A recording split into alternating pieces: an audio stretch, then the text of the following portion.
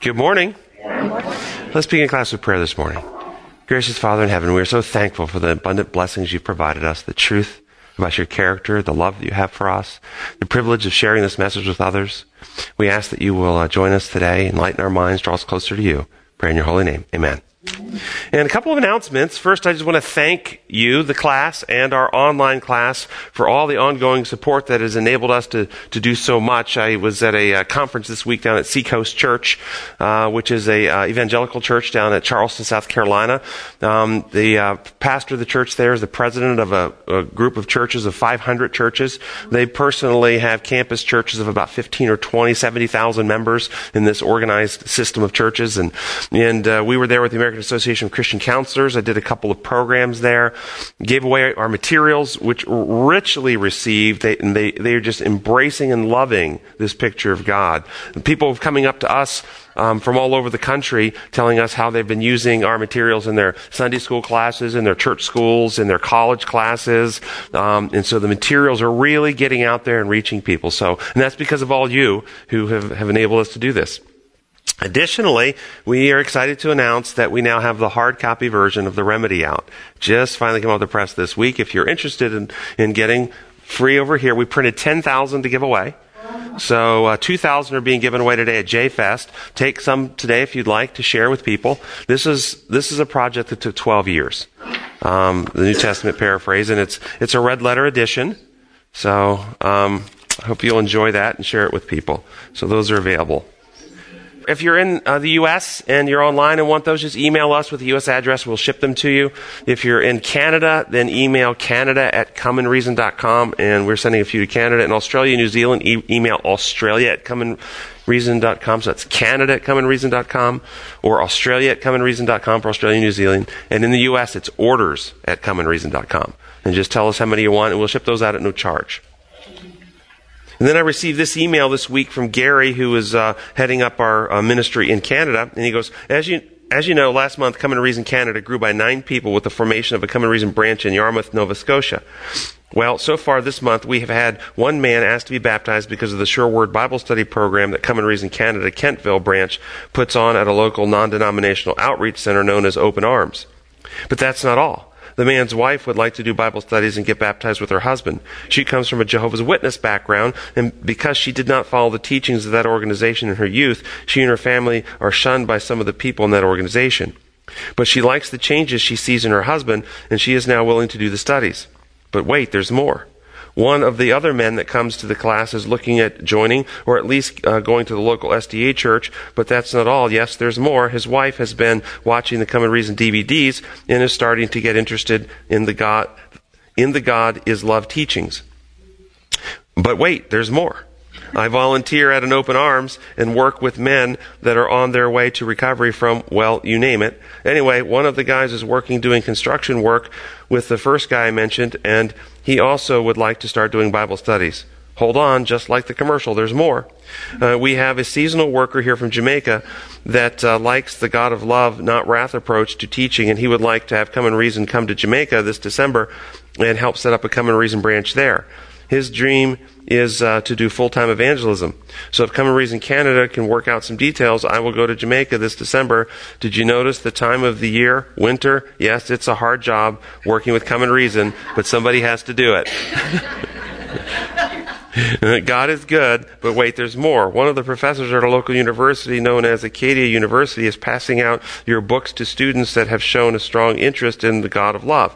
The best part is this last bit of news is some of the students are from other countries and other faiths and will be taking the books home with them this summer.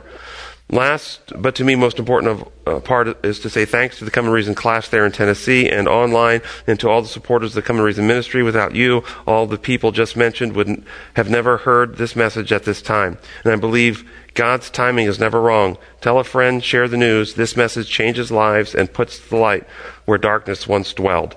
Thank you for all your time and effort. God bless you, Gary. So just keep Gary in your prayers and the rest of our team at other parts of the world. We are doing lesson number 10 in the quarterly, the book of Matthew, and the title this week is Jesus in Jerusalem. In the first paragraph, it states, in Matthew 10, 27 and 28, Jesus said, and whoever desires to be first among you, let him be your slave, just as the Son of Man did not come to be served, but to serve, and to give his life a ransom for many. Here's Jesus, this eternal God, the one who created all things, who lived the life of a servant here on earth, ministering to the needs of the lost, the sick, the needy, many of whom still scorned him. Such self-denial, such self-abnegation, we can hardly begin to grasp. Any thoughts about that, this paragraph? It's absolutely incredible that this is the law of love, and it only comes from an orientation where you love others more than self. That's where it comes. But Jesus uses a metaphor here, the metaphor of ransom. And as you know, there are many metaphors of the atonement taught. What are some of the metaphors you've heard taught, and what do they mean? How have you heard them taught?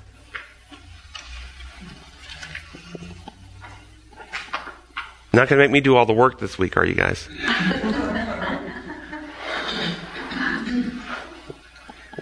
In fact, I'm going to challenge you today. If you throw out some of the metaphors of atonement that you've heard, we're going to see if we can't see how they fit into the 7 levels of moral decision making. Remember the 7 levels? Everybody with me? Okay. And I'll go through those, so if those haven't heard it before, it won't be... But just throw out some theories of atonement. What have you heard? What are some theories? Why did Christ have to die? Ransom theory is one of them. Anybody know what the ransom theory states? Typically. Not the way Jesus used it, the way it's taught by theologians throughout history. We've been captured and somebody's got to pay the ransom for us to get released. There you go. We've been captured. That's a nice, succinct way to say it. Other theories have you heard? Come on, the most classic. Penal substitution. The loss of dominion. The loss of dominion. Some might call governmental theory of atonement too. So let's just go through this a little bit. Level 1 of moral development. How do you tell whether something's right or wrong? You know, is the most primitive, is reward and punishment. It's right if you get a reward for it. It's wrong if you get punished for it. Well, what theory of atonement is there?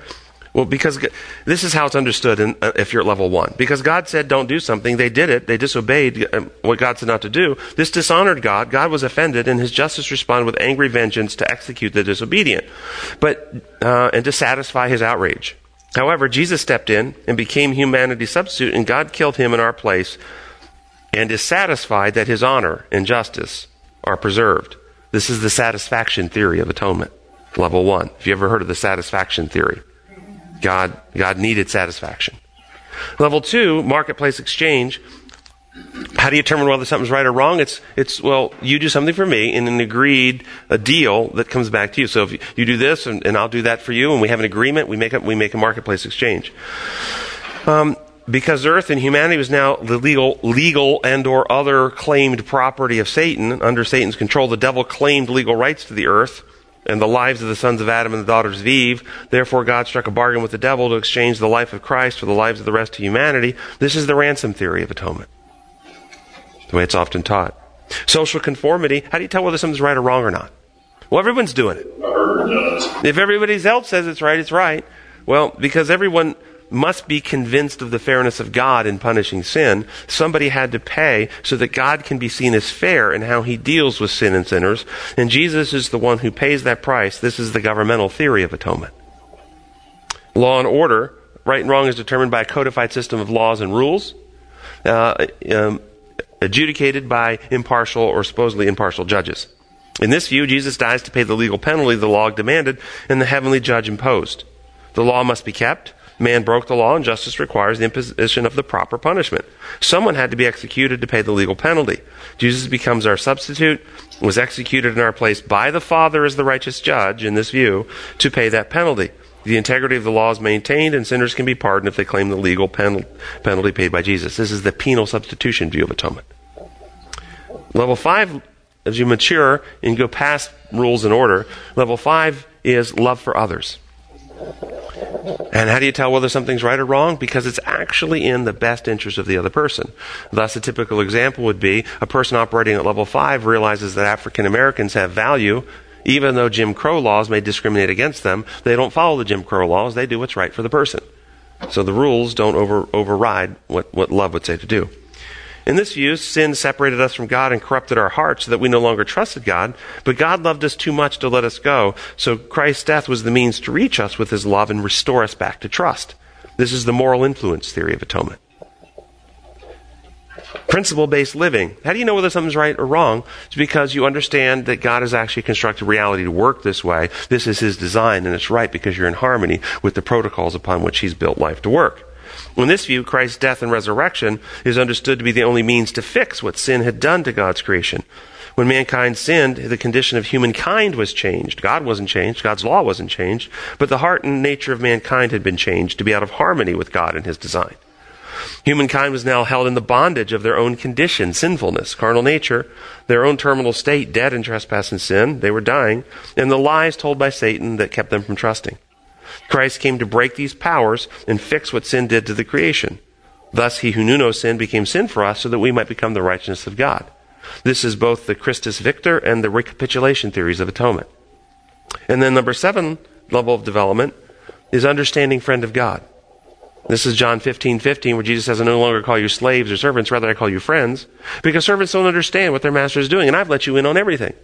And so understanding friend of God not only understands that it was necessary to restore God's love in our hearts, it was not only necessary to break the powers that had held us in captivity, the destroy the carnal nature, establish a new character, destroy the lies of Satan, all the things that level 5 and 6 say, but also understand that God has a larger purpose than the salvation of humankind, that he has a whole universe to secure, and that at level 7, all things, Colossians 1:20, all things in heaven and in earth are reconciled to Christ at the cross. Atonement at level 7 is understood in its true biblical meaning of at-one-ment, bringing all things together under one head, Jesus Christ. As Jesus prayed, Father, I pray those who believe in me through this message, that all of them may be one, Father, just as you are in me and I in you.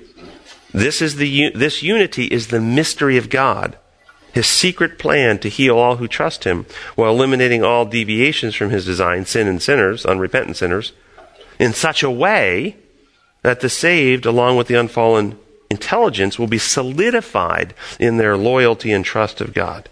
This is only possible through the accomplishments of Christ. And so, thus, the scripture says, and he made known to us the mystery of his will according to his good pleasure, which he purposed in Christ. The mystery to be put into effect when the times reach their fulfillment. And what is the mystery? To bring all things in heaven and in earth together under one head, even Jesus Christ. This is level 7. And so, when you get to level 7, you can look back on the metaphor that Christ used, ransom, and you can realize there is a level 7 understanding of that metaphor. You don't have to stay stuck at level 2. And what's a level 7 understanding of the metaphor? Well, a ransom functions to do what? Its function, its purpose is to free someone held in captivity or bondage. What is it that actually holds us in bondage? Our own carnal natures and the lies about God that we believe. And thus, through the life, death, and resurrection of Christ, we are given the truth. 2 Hebrews 2:14, by his death he destroyed him who holds the power of death, that is the devil. Okay? We're given the truth that destroys the devil's power, the power of lies. And we get a new nature because Christ, in his humanity, developed a perfect character. And thus he offers to give that to all who trust him. So it's no longer I that live, but Christ lives in me. And so who's the ransom paid to? Who needed the truth to win them to trust? We did. That's right. And that's why Jesus said, unless you eat my flesh and drink my blood, you have no part with me metaphorically. He didn't say, unless my flesh and blood are offered to my Father as a payment, you can have no part with me. He never said that. Never did that. The application is always inside the sinner. We need to be transformed. Yes. Hand somewhere? Yes. I just got thinking when you were talking about this, that this not only affects those held against their will in ransom, but those who are affected with the Stockholm syndrome, those who identify even in their mentality with their captor and sympathize with their captor. And that's what our carnal nature does. We're born at enmity with God's ways and methods and principles. And this level 7 understanding frees and ransoms us from that. That's exactly right. Stockholm syndrome, from the identity of that we have with the lies that we believe. And it gives us a new identity, a new heart. We become children of God, adopted into the kingdom. All these other metaphors come into bear once you reach that level 7 understanding of how reality works. Now, I went through that really fast. Hopefully that triggered questions in your mind. Any questions about that? I will tell you, this issue is the issue that we get so much opposition on. Because people at level 4 and below, for some reason, resist going to different understandings of the atonement. Now, did anybody hear me say anything like this? Christ's death was not necessary for our salvation. Did anybody hear me say that? No. I did not say that. It was absolutely necessary. There's no other way for us to be saved. Was Christ's death necessary to appease the Father? No. To propitiate the Father's wrath? No, it wasn't. There was nothing wrong with the Father. The Father didn't need something done to him. And that's the great infection of most of Christian thought, is that there's something wrong with the Father that needs fixing by the death of Jesus. But it is 500 years of Protestant church tradition. Yeah, Russell is tongue-in-cheek making a comment because we had a meeting with some church leaders, and one of the church leaders said that they couldn't support what we're doing over here because we're upsetting 500 years of church teaching. This idea that, in fact, God was upset and he did need to be appeased. Specifically, our view of atonement. Our view of atonement, yeah. Well, Tim, Yes. is it true that there are a lot of people who feel that your approach to the salvation model is too, quote, simplistic? That this doesn't cover enough of a broad spectrum that they expect you to cover every time you open your mouth? Thank you for bringing that up. So here's how that is articulated. And it comes from people who are quite pious. The Scripture is rich with many metaphors of the atonement. Dr. Jennings presents one metaphor and ignores the many other metaphors like penal, ransom, and so forth. Okay? This is what they say. Now, pause. So you understand how to deal with this. And I'm going to get your question. 1 second. Let me finish this point. So if you ever have anything to say that about what we teach, metaphor is only metaphor as long as it's directly tied to some cosmic reality. If there is no reality to which the metaphor points, it's no longer metaphor, it's fantasy. Okay? Now you answer me the question. Is recreation into godliness, where we actually get new hearts, motives, desires, the selfishness is removed, love is replaced, is that metaphor or is that reality? Reality. That's reality. You see, this is what they do. They take reality and they bury it in metaphor where you lose it. What we do is we point out that all the beautiful metaphors, ransom, law, all these other ones, they are metaphors pointing to the reality, which is a new heart, right spirit, a new way of living. That's the reality, recreation. It's not metaphor. So, no, ours is much deeper and much richer than theirs. Yes? Sometimes I think we become so involved in figuring it out that we fail to experience the relationship. Matthew 18, when the disciples are having an argument, Christ puts a child in the middle of it and says, unless you're converted like the child, you'll never get to heaven. What does that mean? A child doesn't have it figured out. A child experiences a relationship despite the fact they don't understand the details. We can transcend understanding the details because you have passages in Jeremiah that speak of those that have no knowledge of Scripture. They are true to conscience. This is also found in Romans 2. Beautiful. And so I think that it's very important. We are not saved by figuring it out. We are saved because we are willing to experience a relationship that transcends our ability to figure it out. Well, I'm going to take you on your word right there. And let's pick this up with this idea of becoming like a child. What did Jesus also say about those who mistreat the children?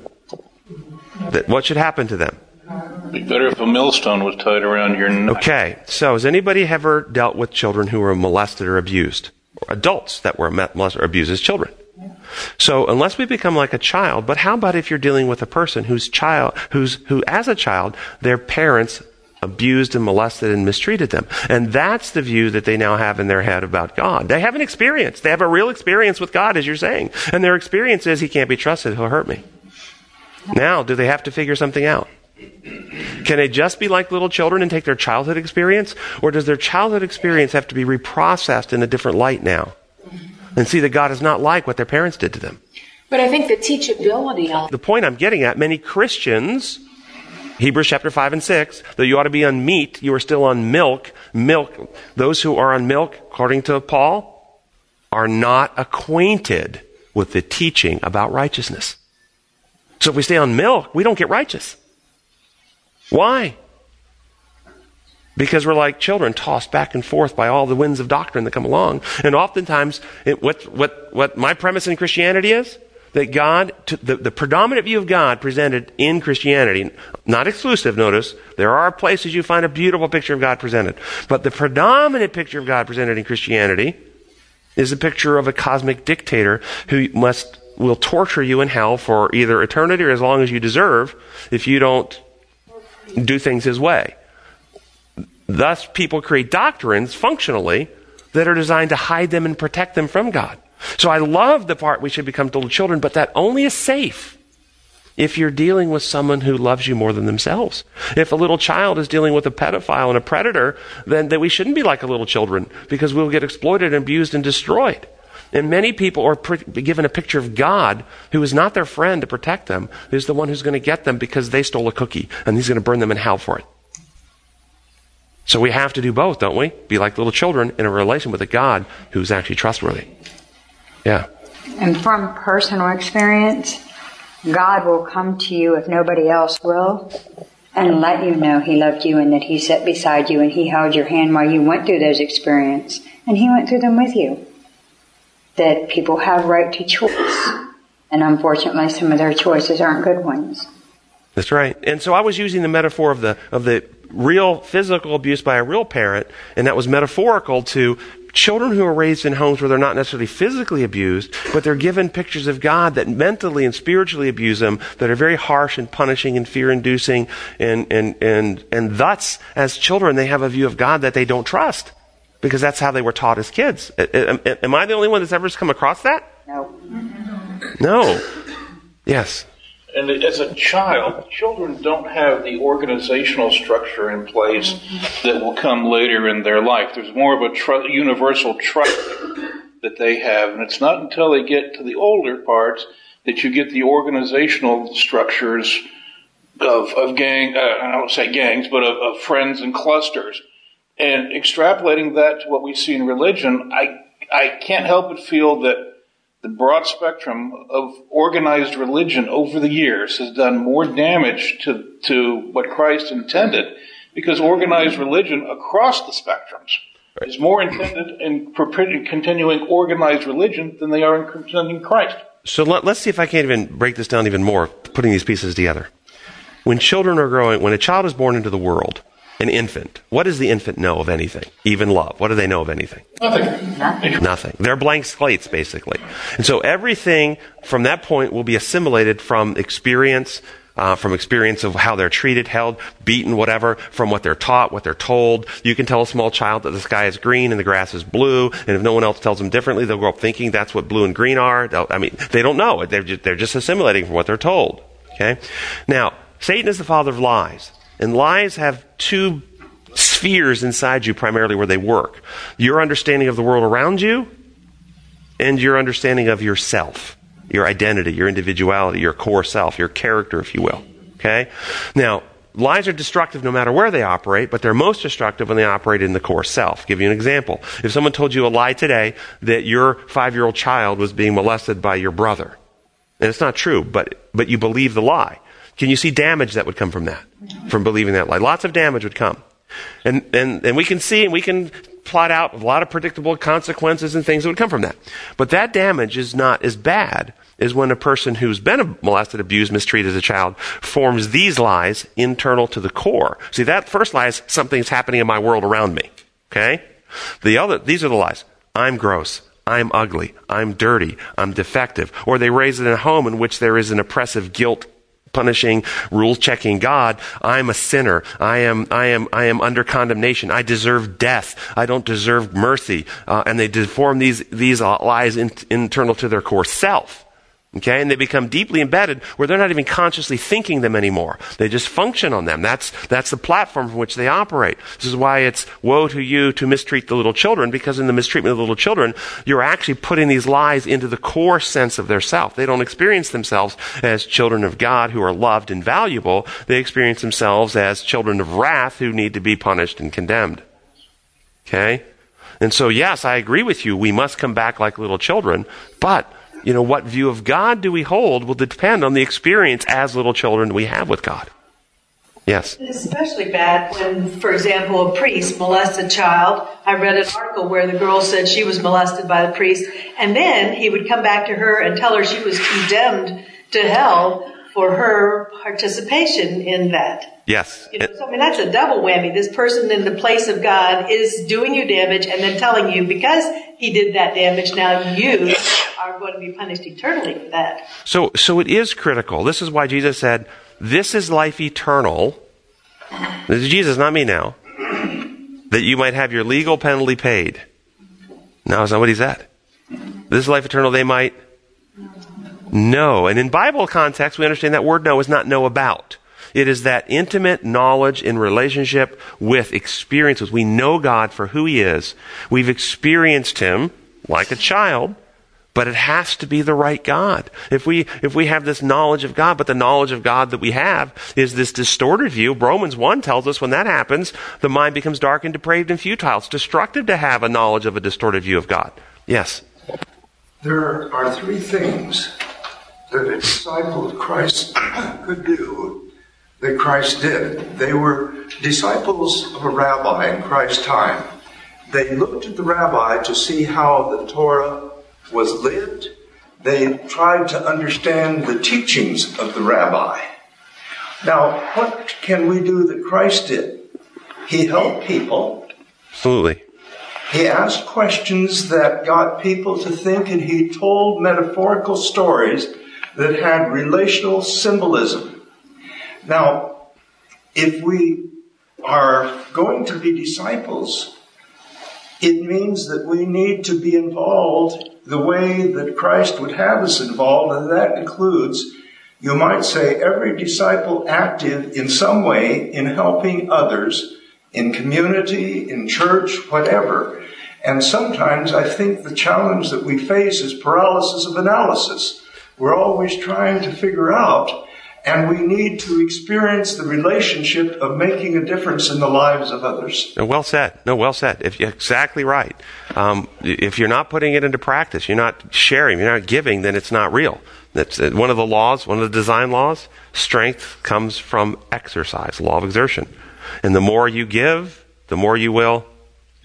Because you can't receive more into your heart unless you're starting to give it away. But the more you give away, the more love that you receive into your heart. The more you practice your mathematics, the more mathematical abilities you get. This is just God's design. So yes, if we want to grow in godliness, we must act godly. We must give. We must share.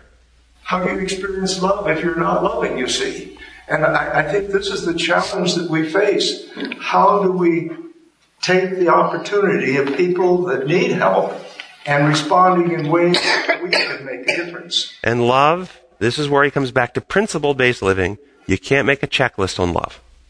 Amen. You can't do it. Sometimes love will caress and hold and smile and hug and kiss and give presents and praise. Sometimes love will shout, will yell, will maybe even threaten. Your child's on their tricycle riding towards the street and a truck's coming. You might have to, if you don't stop, I'm going to give you a spanking. That's an act of love, isn't it? Amen. Yeah, so love does different things, but it's always the orientation is, how can I do what's best for that person's eternal interest? How can I use sometimes love stands silently and doesn't do anything. That person needs to experience for themselves. They need to, because you can't, it's like with physical therapy, right, Russell? You can't do the exercises for somebody else and have them get strong. Each person has to be brought to points in their life where they have to make decisions for themselves. We can educate, we can cheer on, we can encourage, we can praise, we can point, but at some point they've got to do the work, don't they? They've got to make the choice. Yeah, it's good stuff. Sunday's lesson Focus on the time the Jews returned from 70-year captivity and rebuilt the temple. The elders who had seen Solomon's temple cried out in distress that this little temple is so puny and small. But God had his prophets show up and prophesy that the second temple would be more glorious than the first temple. How was the second temple, even though it's puny and small, more glorious than the first temple? God himself in it. Okay, this is exactly right. God himself in it. But wait, when Solomon's temple was dedicated, what happened that day? They couldn't enter it because who showed up? God himself. So God himself came to both temples. But even though he came to both temples, the second one's more glorious. What was different about his coming to the second temple than his coming to the first temple? He was more clearly revealed of who he was. What was more clearly revealed? They couldn't even go in and see him at the first. What was more clearly revealed? You're right. You're exactly. God was You light. can see The him. character of a servant. How he uses power. There we go. So all of you are right. Every one of you are right. At the second temple, see, the issue and the controversy between Christ and Satan was the question that Satan raised ever about power. About who has the power. Who has most power. I'm stronger. I can beat him in an arm wrestling contest. I'm more powerful. Did Satan ever allege these things? It was never that God was not powerful. The question was always, you can't trust him with the power. He'll hurt you. He'll threaten you. He'll kill you. He'll punish you. We don't have real freedom. He's got a gun to our head. This was the issue of power. And what do we see at the second temple? He divested himself of the access and use of that power. He let his own creatures abuse him rather than use his power to protect himself. You see the old statement, power corrupts, and absolute power corrupts. But this is why in Revelation, every time you get the spotlight focusing back up on heaven, in Revelation you see the spotlight focusing earth, heaven. Back on heaven, the angels are going, worthy, worthy, worthy is the Lamb who was slain. What's he worthy of? Of having all power and all authority been given to me. Why is it worthy? Because he's proven that he is absolutely uncorruptible with power. We can be safe in this universe. It's beautiful. I think when he was 12 years old in the temple, Desire of Ages says that he made it look like they were teaching him. Yes. When he was 12 years old in the temple, while he was trying to teach them things, he was so unassuming it made them think that they were teaching him things. Yes, that's well said. So with this idea in mind of God's glory, so forth, being his character, remember the second temple was more glorious, and what we say is more glorious is the beauty of his character that was more fully revealed there. Does that have any bearing on Revelation 14, the first angel's message? Fear God and give glory to him. Does this idea of the second temple be more glorious have any bearing on how you understand that passage? What does it mean to give him glory? How do we give him glory? I think it's because we begin to understand who he really is, relate to who he really is, and trust him enough to let him into our hearts and change us. And the fact that he cures us gives him the glory for doing there's a Bible verse that says, all we've accomplished, you have done for us. Okay, brilliant. Now, if you had people who were really, really bad with metastatic cancer, and they were just, on death's door, they looked really, really, cachectic, and the doctor came in and gave them one single pill, and you just watched, and they were just restored to the beautiful. Wouldn't they be a powerful testimony to that doctor? Now, what that doctor and what he's provided for them. Yes. And he's created the remedy and he's providing it for them. But do they get to take any glory to themselves? No. So I like the way you said that. So Ezekiel chapter 36, 22 through 27 says the following. Therefore say to the house of Israel, this is what the sovereign Lord says. It is not for your sake, O house of Israel, that I'm going to do these things, but for the sake of my holy name. What's the name symbolic of in the Bible? My holy character, in other words, which you have profaned among the nations where you have gone. I will show the holiness of my great name, which has been profaned among the nations, the name you have profaned among them. Then the nations will know that I am the Lord, declares the sovereign Lord, when I show myself holy through you before their eyes. For I will take you out of the nations. I will gather you from all the countries and bring you back to your own land. I will sprinkle clean water on you, and you will be clean. I will cleanse you from all your impurities and from all your idols. I will give you a new heart and put a new spirit in you. I will remove from you the heart of stone and give you a heart of flesh. I will put my spirit in you and move you to follow my decrees and be careful to keep my laws. This is what you said, healing. This is still speaking metaphorical, taking out a heart of stone. It's not actually a heart made out of stone, but we understand the metaphor. It's talking about a heart that doesn't love, a heart that has no compassion, okay? And put in a heart that is capable of love again.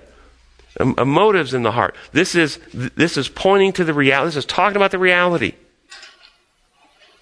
that God, through Christ, achieves what's necessary in order to transform us in the inner person to be in harmony and like God again. And when he does that, that's glorifying to him.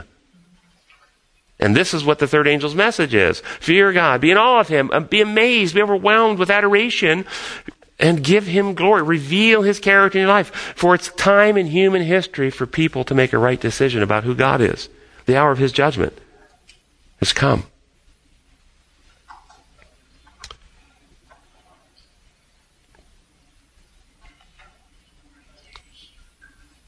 It's in the bottom paragraph, commenting on Jesus riding into Jerusalem on a donkey, it states, the multitude were convinced that the hour of their emancipation was at hand. In imagination, they saw the Roman armies driven from Jerusalem and Israel once more an independent nation. Was there emancipation at hand? Yes. Yes, it was. How? Or should I say, but from what were they being emancipated by Christ? Pharisaical. What were they being emancipated from? That Pharisaical, action-driven versus heart change of the loving God. So anybody else want to say it? I didn't disagree with you, but could you say it a different way? The disease of sin. They're being emancipated from the disease of sin, the condition of sinfulness. That's what they're being emancipated from, isn't it? They're actual captives. They view Rome as an occupier, but the reality is Satan's the occupier. Ah, yes. Were they really slaves of Rome, or were they slaves of sin? What was really were they really slaves of? In other words, if Rome had just disappeared, would they suddenly really be free in the way God wants us to be free? No, they're still slaves of sin and the carnal nature and fear, and they're also slaves of death. God wanted to set them free from the bondage of sin, fear, self-centeredness, death. Yes. I think one of the challenges is the people of Christ's time were looking to be established as the kingdom, rather than the concept that the atonement would make salvation possible for all humanity. And so they were always looking to be people number one rather than servants. So what set them up to, what do you think set them up to have this idea to do just what you said, to be delivered as a unique nation or a people? What set them up to think that's what they were going to be delivered for? Well, the thing that you might say was meaningful was it was through this community that the Messiah comes. They also were a witness to the concepts of God's way of doing things. Yeah, that's all true, but back to your point, they saw themselves as an exclusive group to be delivered from the occupying Romans, as you were saying. What prevented them from seeing beyond that? What was it that made them think? What were they missing that they couldn't see that there was a different deliverance coming? Ego. Conditioning. How about the failure to diagnose accurately the problem? Mm-hmm. Did they understand that all have sinned and fallen short of the glory of God? All humanity is infected with the same condition. That all Gentiles that it happened to the Gentiles, but not them. Right. That all are sinful in Adam, and the second Adam was. In other words, did they fail to recognize that when it comes to our condition as sinners, that there was no difference between Jew and Greek, Jew and Roman? They're all the same. We're all suffering with the same infection of heart and need the same eternal healing. They failed to see that, didn't they? Yeah, and I think that failure, because they had an exclusive view of themselves. They were privileged in some way. They were special. Now, they were special, but they weren't special in their condition of heart. Their condition of heart was the same condition of heart as the rest of the world. They had the same sickness. They weren't special as, well, we don't have sin. They have sin. We don't have sin. That wasn't what was special. They were special in that they had a cleaner line or availability of the knowledge of the remedy to sin than the rest of the world. The rest of the world's access or awareness of the remedy was much more obscure and harder to get the mind around. Israel had been privileged with all these elements to bring to their awareness their real condition and the remedy that can fix it, right? But they missed that. How about Christianity today? Are we significantly different than Israel 2,000 years ago? Same worse position because we are. And within Christianity itself, do we sometimes within Christianity consider that our particular organizational structure of Christianity is the exclusive enlightened body of Christianity? Anybody not part of this particular entity is not enlightened and not part of the body of Christ? Do we ever think that way? And then as Christians as a whole, Christianity as a whole, if you're not Christian, if you're Muslim or Buddhist or something else, then you're not part of and we somehow do the same thing. Yes? It was a remarkable experience. When Mao Zedong took over China, there were about 1.5 million Christians. And people were very concerned. I had opportunity to do independent study with Paul Quimby, who worked with Chiang Kai-shek. So I had some first-hand understandings. And what was interesting, a number of years later, out of China came a message that this I know people are doing well. Today, there are more Christians in China than any other country in the world, 80 million. Most of them meeting in home churches, not necessarily affiliated with any particular group. Mm-hmm. India has 60 million, many meeting in home churches, not affiliated. God has ways of touching people that transcend our imagination. Amen. And I have to think that God prefers the non-affiliated. I think the factions of affiliated have boxed themselves in. It's our brand or no brand, and you have to believe our brand, and God says, no, it's my brand. Okay. Yeah, I like where you're going with this. So what we identified was that with the Jews 2,000 years ago, they had a false diagnosis. They failed to recognize their condition was no different than the condition of every other human being. They missed that point. They thought that because Abraham was chosen and the promises were made, that set them exclusively apart. Do you know many Christians still think this way about Jews today? That Jews have a different pathway to salvation than the rest of us? Did you know that? Yes. Well, the Jews had the idea that God was dependent on their doing it. Some did. Some did. Some did. People had to go through them. Are there Christians that feel that way today? Well, there may be. Some that are. But God has ways of working that transcend. So is there a false diagnosis that is common in Christianity today? Yes. What's the false diagnosis in Christianity today? Problems with God, not with humanity. Okay, problems with God, not with humanity. And the way we might say that is that our problem is that we're in legal trouble with God. That's the false diagnosis. Our problem is a legal problem, and we're in legal trouble with the authority. And we need to then have doctrines and teachings to protect us from the legal consequences. We need to have an advocate. And so the idea of an advocate, rather than being advocate with the Father, i.e., along with the Father, as it says in Romans 8, if God is for us, who can be against us? He who not spare his son, but gave him up, how will not along with him give us all things? Who is it that condemns? Christ Jesus. He is at the Father's right hand and is also interceding for us. We have an advocate along with the Father, but that's not how it's taught. We have an advocate with the Father, talking and working on him. Say, we got it backwards. This is how many, many Christians see that in the judgment, we have Jesus as our defense attorney to protect us from remember my blood, Father, I've already paid their penalty. They've claimed the legal price. You have no right to hurt them. You've already vented your entire battery of wrath on me, and I paid that price. So, remember the blood. And you hopefully this is kind of ugly. And it's offensive a little bit because it is. But this is the common view of God.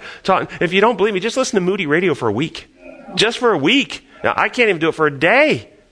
This is so deeply embedded in Christian thought that you get this stuff constantly. And they're telling kids this kind of stuff. Rather than God was in the Son, reconciling the world to himself. Or Jesus, remember the Revelation, it says that those that are ready to meet him when he comes, they hold to the testimony of Jesus. Right? And what's the testimony of Jesus? The King James Version says it, the spirit of prophecy, and that's been interpreted by one organizational group to mean red leather books. But a more accurate translation there would be, the testimony of Jesus is the same as the Spirit who inspired the prophets. And what was Jesus' testimony? What did he actually say? If you've seen me, you've seen the Father. And thus those who are ready to meet Jesus give the same testimony. They hold the testimony. Father's just like Jesus.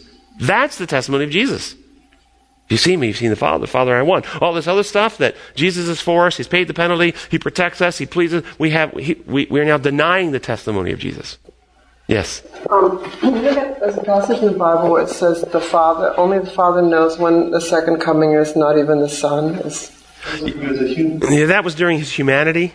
We don't know how much of his knowledge database he picked back up when he ascended. It hasn't been told to us.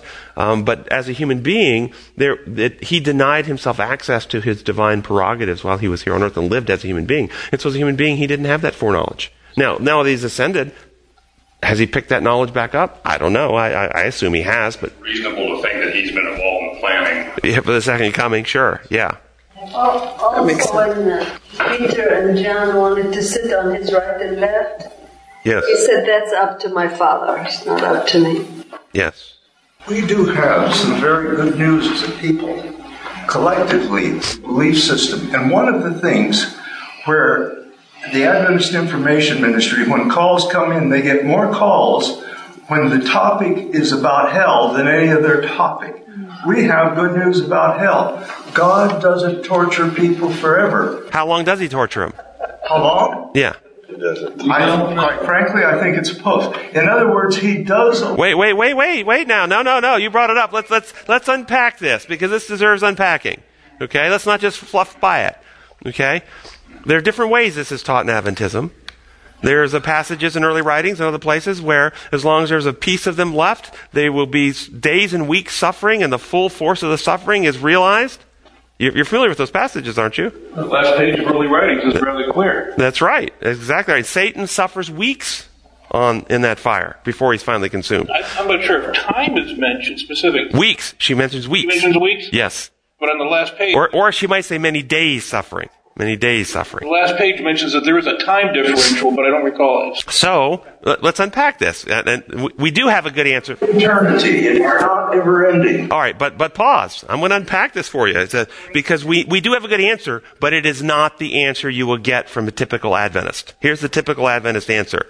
The evangelicals, they have you burning for all eternity, never ending. Adventists, they only have you burning as long as you deserve. That's your earned, based on the deeds done in the body. There's a committee that will meet during the 1,000 years. They'll decide how many minutes you get, and then you burn that many minutes in the fire before God kills you, and it's ended. So it's much more merciful. Unless you ask the question, wait a second, hold on. The evangelical view of eternal burning hell happens because of a false premise. Here's the false premise. They believe that in Eden, when God created mankind in the beginning, he endowed them at that time with some part of their being, whether you call it spirit or soul, that is immortal and can never die. And once he gave them that immortality, they're immortal for all eternity. They can't die. Those who rebel and never reconcile, never repent, never come back, it breaks God's heart. He hates it. He doesn't want them to suffer, but they won't reconcile. They're in outer darkness in a place called hell for all eternity. Not because God wants them there, but because his hands are tied. Because they're already immortal. The Adventist view, men are mortal. Immortality is a gift of God, only for the righteous. Therefore, God performs a miracle to keep them alive, to torture them for many days before he kills them. And what does that make God? Right. So both views are wrong. The true biblical view, as I understand it, start with Isaiah 33. 33 verse 14. Sinners in Zion are terrified. Trembling grips the godless. Who can dwell with the consuming fire? Who can dwell with the eternal burning? He who walks righteously and keeps his hands away from murder, bribe, and extortion spends eternity in the fire, not the wicked. And if you go through Scripture, you'll discover every time God shows up, Moses at the bush, what's the bush doing? It's burning. Solomon's temple, it's burning. Sinai, it's burning. Daniel chapter 7, God takes his throne. The Ancient of Days takes his throne, and rivers of fire come out before him, and 10,000 times 10,000s and thousands are standing in this fire.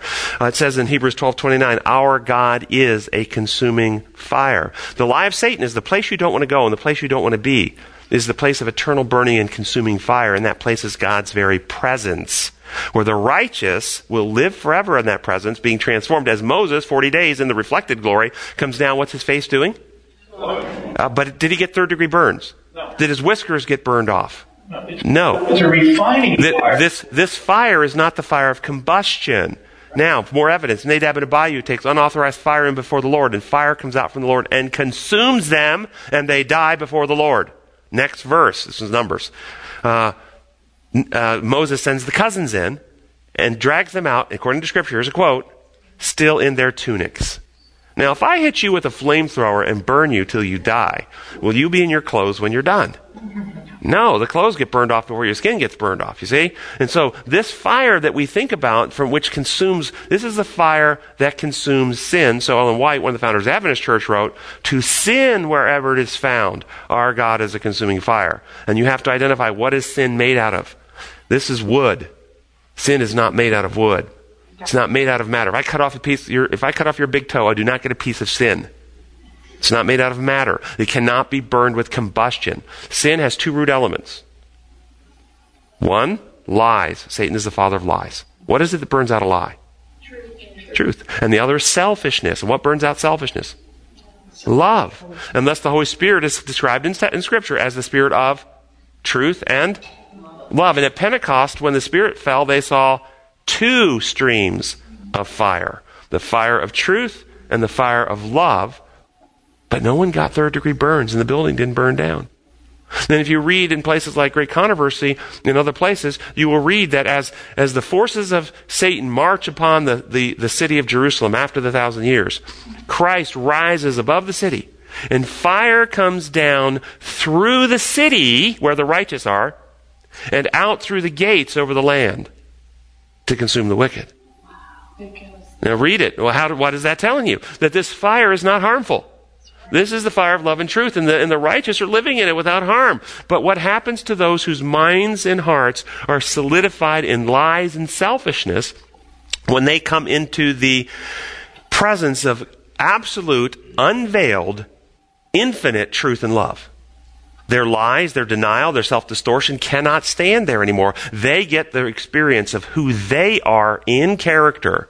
Their true condition, they are now aware of. Now, White puts it this way. It's a panoramic view in the sky written as if it were in letters of fire that comes into their mind. And this causes overwhelming agony from the unremedied sin condition itself in their own characters, and they beg for the mountains to fall on them and hide them from this because they can't live there anymore. And thus you find that this is all design law stuff. This isn't an infliction. This isn't an imposed punishment. The Adventist view in its right understanding is so much more beautiful than that other view. But there is another way to present the Adventist view that actually is very ugly. And I want us to shoot that one down too. Yeah.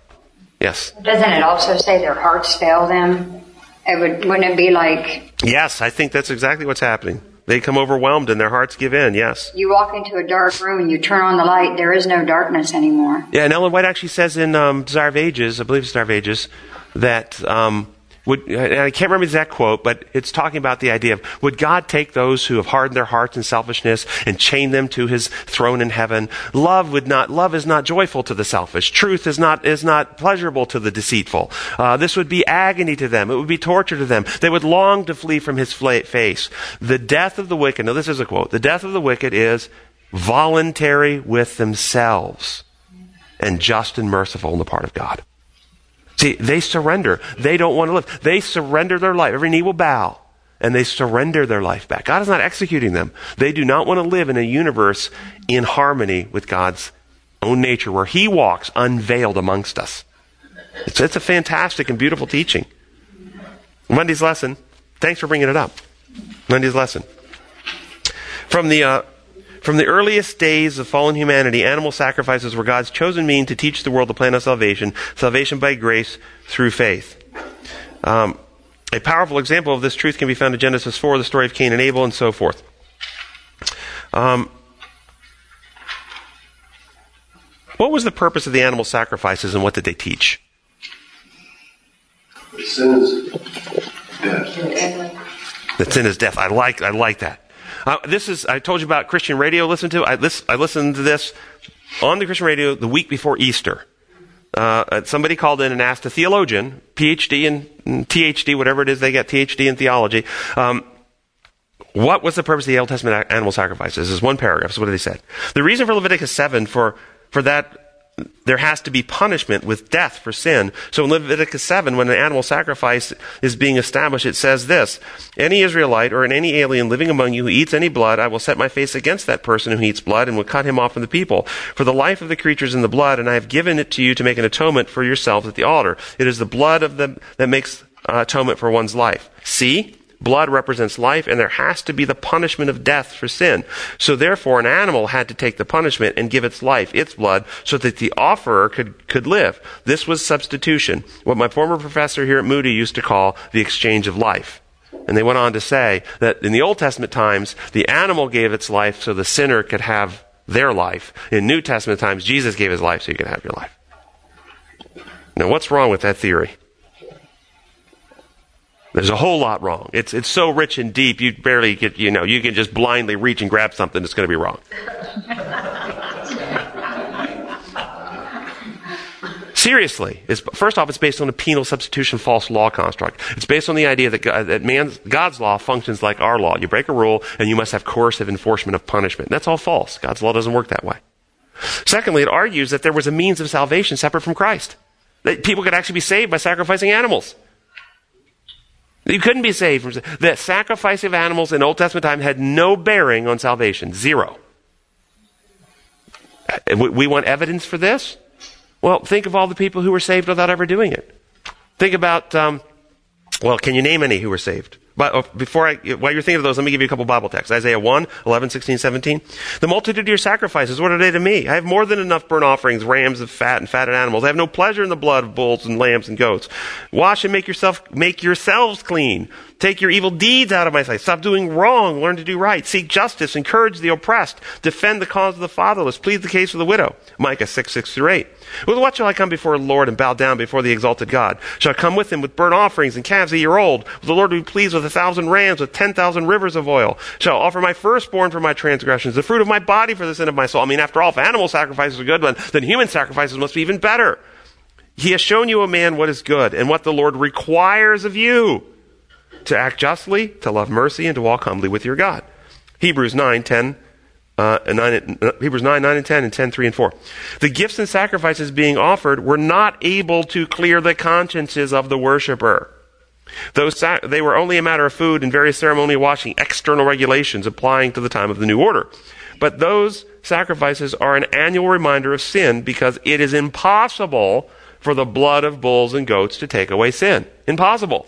And then I think maybe Hosea says it most succinctly. Hosea 6:6. Listen to what Hosea 6:6 says. I want your constant love, not your animal sacrifices. I would rather have my people know me than burn offerings to me. It's always been the same.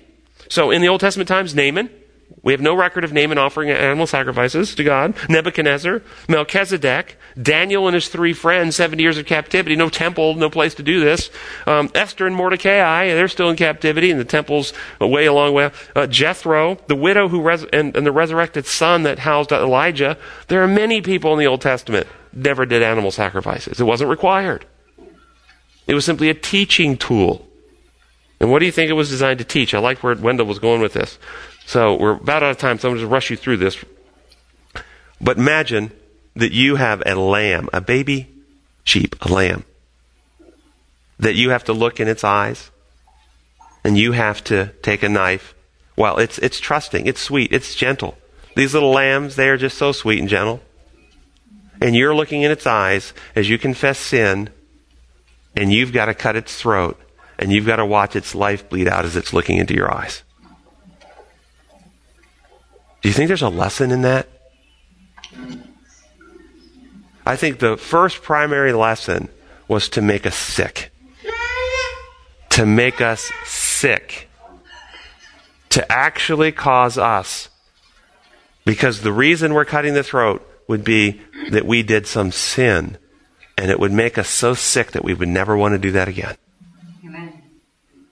That's what his primary purpose for. And then all the other lessons that we can go through symbolically. But I think that one, when we talk all the symbolisms, we often miss that one. But I think it was a gut reaction to make you hate it. I never want to have to go through that again, ever. And then you extrapolate that up, looking in the eyes of Jesus. When Adam and Eve had felt the same way. Yeah, absolutely. Those animals and loved them with all his heart. I think it was even more so. I think it was way beyond. Ellen White talks about when he saw the first leaf fall off the tree. He grieved like we do when we lose a loved one.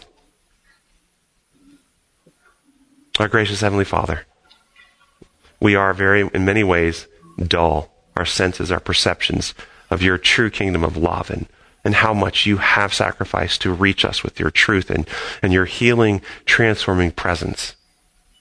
We ask that your Spirit will come to us, lighten our minds, transform our hearts, enable us to go out and be genuine lights in a world, to help bring people back to a true knowledge of you, that you may be glorified at this time in Earth's history. So we may see you coming soon. We pray in your holy name. Amen.